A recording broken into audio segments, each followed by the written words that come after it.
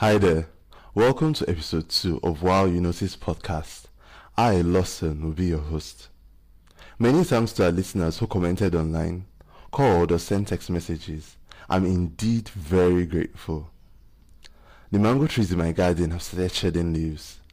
This signals the start of Harmattan season, a milder version of autumn for our listeners in temperate regions. My love for Harmattan dates back to my boarding school days. As a junior student, it was always easy to have clothes washed the night before and ready to wear the next morning. Today's topic will deal with the power of no. No has become a dirty word in some circles. Like, how dare you say no to my requests? Or the mean looks and outright rudeness we get for sticking to our principles. In Nigeria, it's an unwritten rule to say yes to every and all requests made of us. People want to look nice, curry favor with superiors, and don't want to ruffle feathers by saying no. Funny enough, always saying yes and making promises leads to disappointments for the party expecting a favor. The other day I was at the market to buy bulk supplies for Wow Cakes. The sun was out, but rain clouds were gathering from a distance. My supplier, let's call him Chidi, was excited to see me. We exchanged pleasantries and talked about his recent trip to Lagos for goods. I gave my list to Chidi's sales boy, who sorted and packaged it all.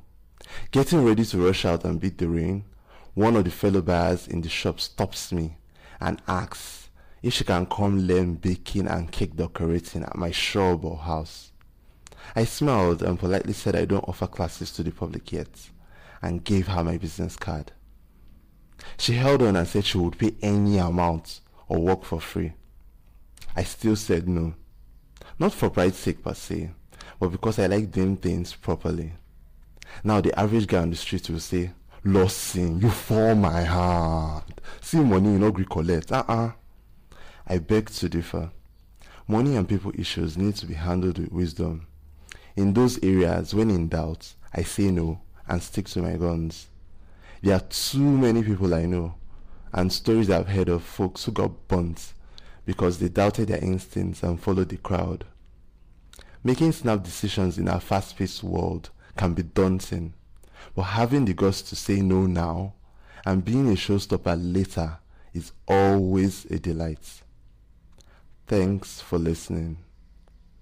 The Wow You Notice podcast is hosted by Lawson Omori. I'm the owner of Wow Cakes Enterprises, a cake studio here in the heart of Benin City, Nigeria. Got any questions? Please send an email to wowcakes@yahoo.com.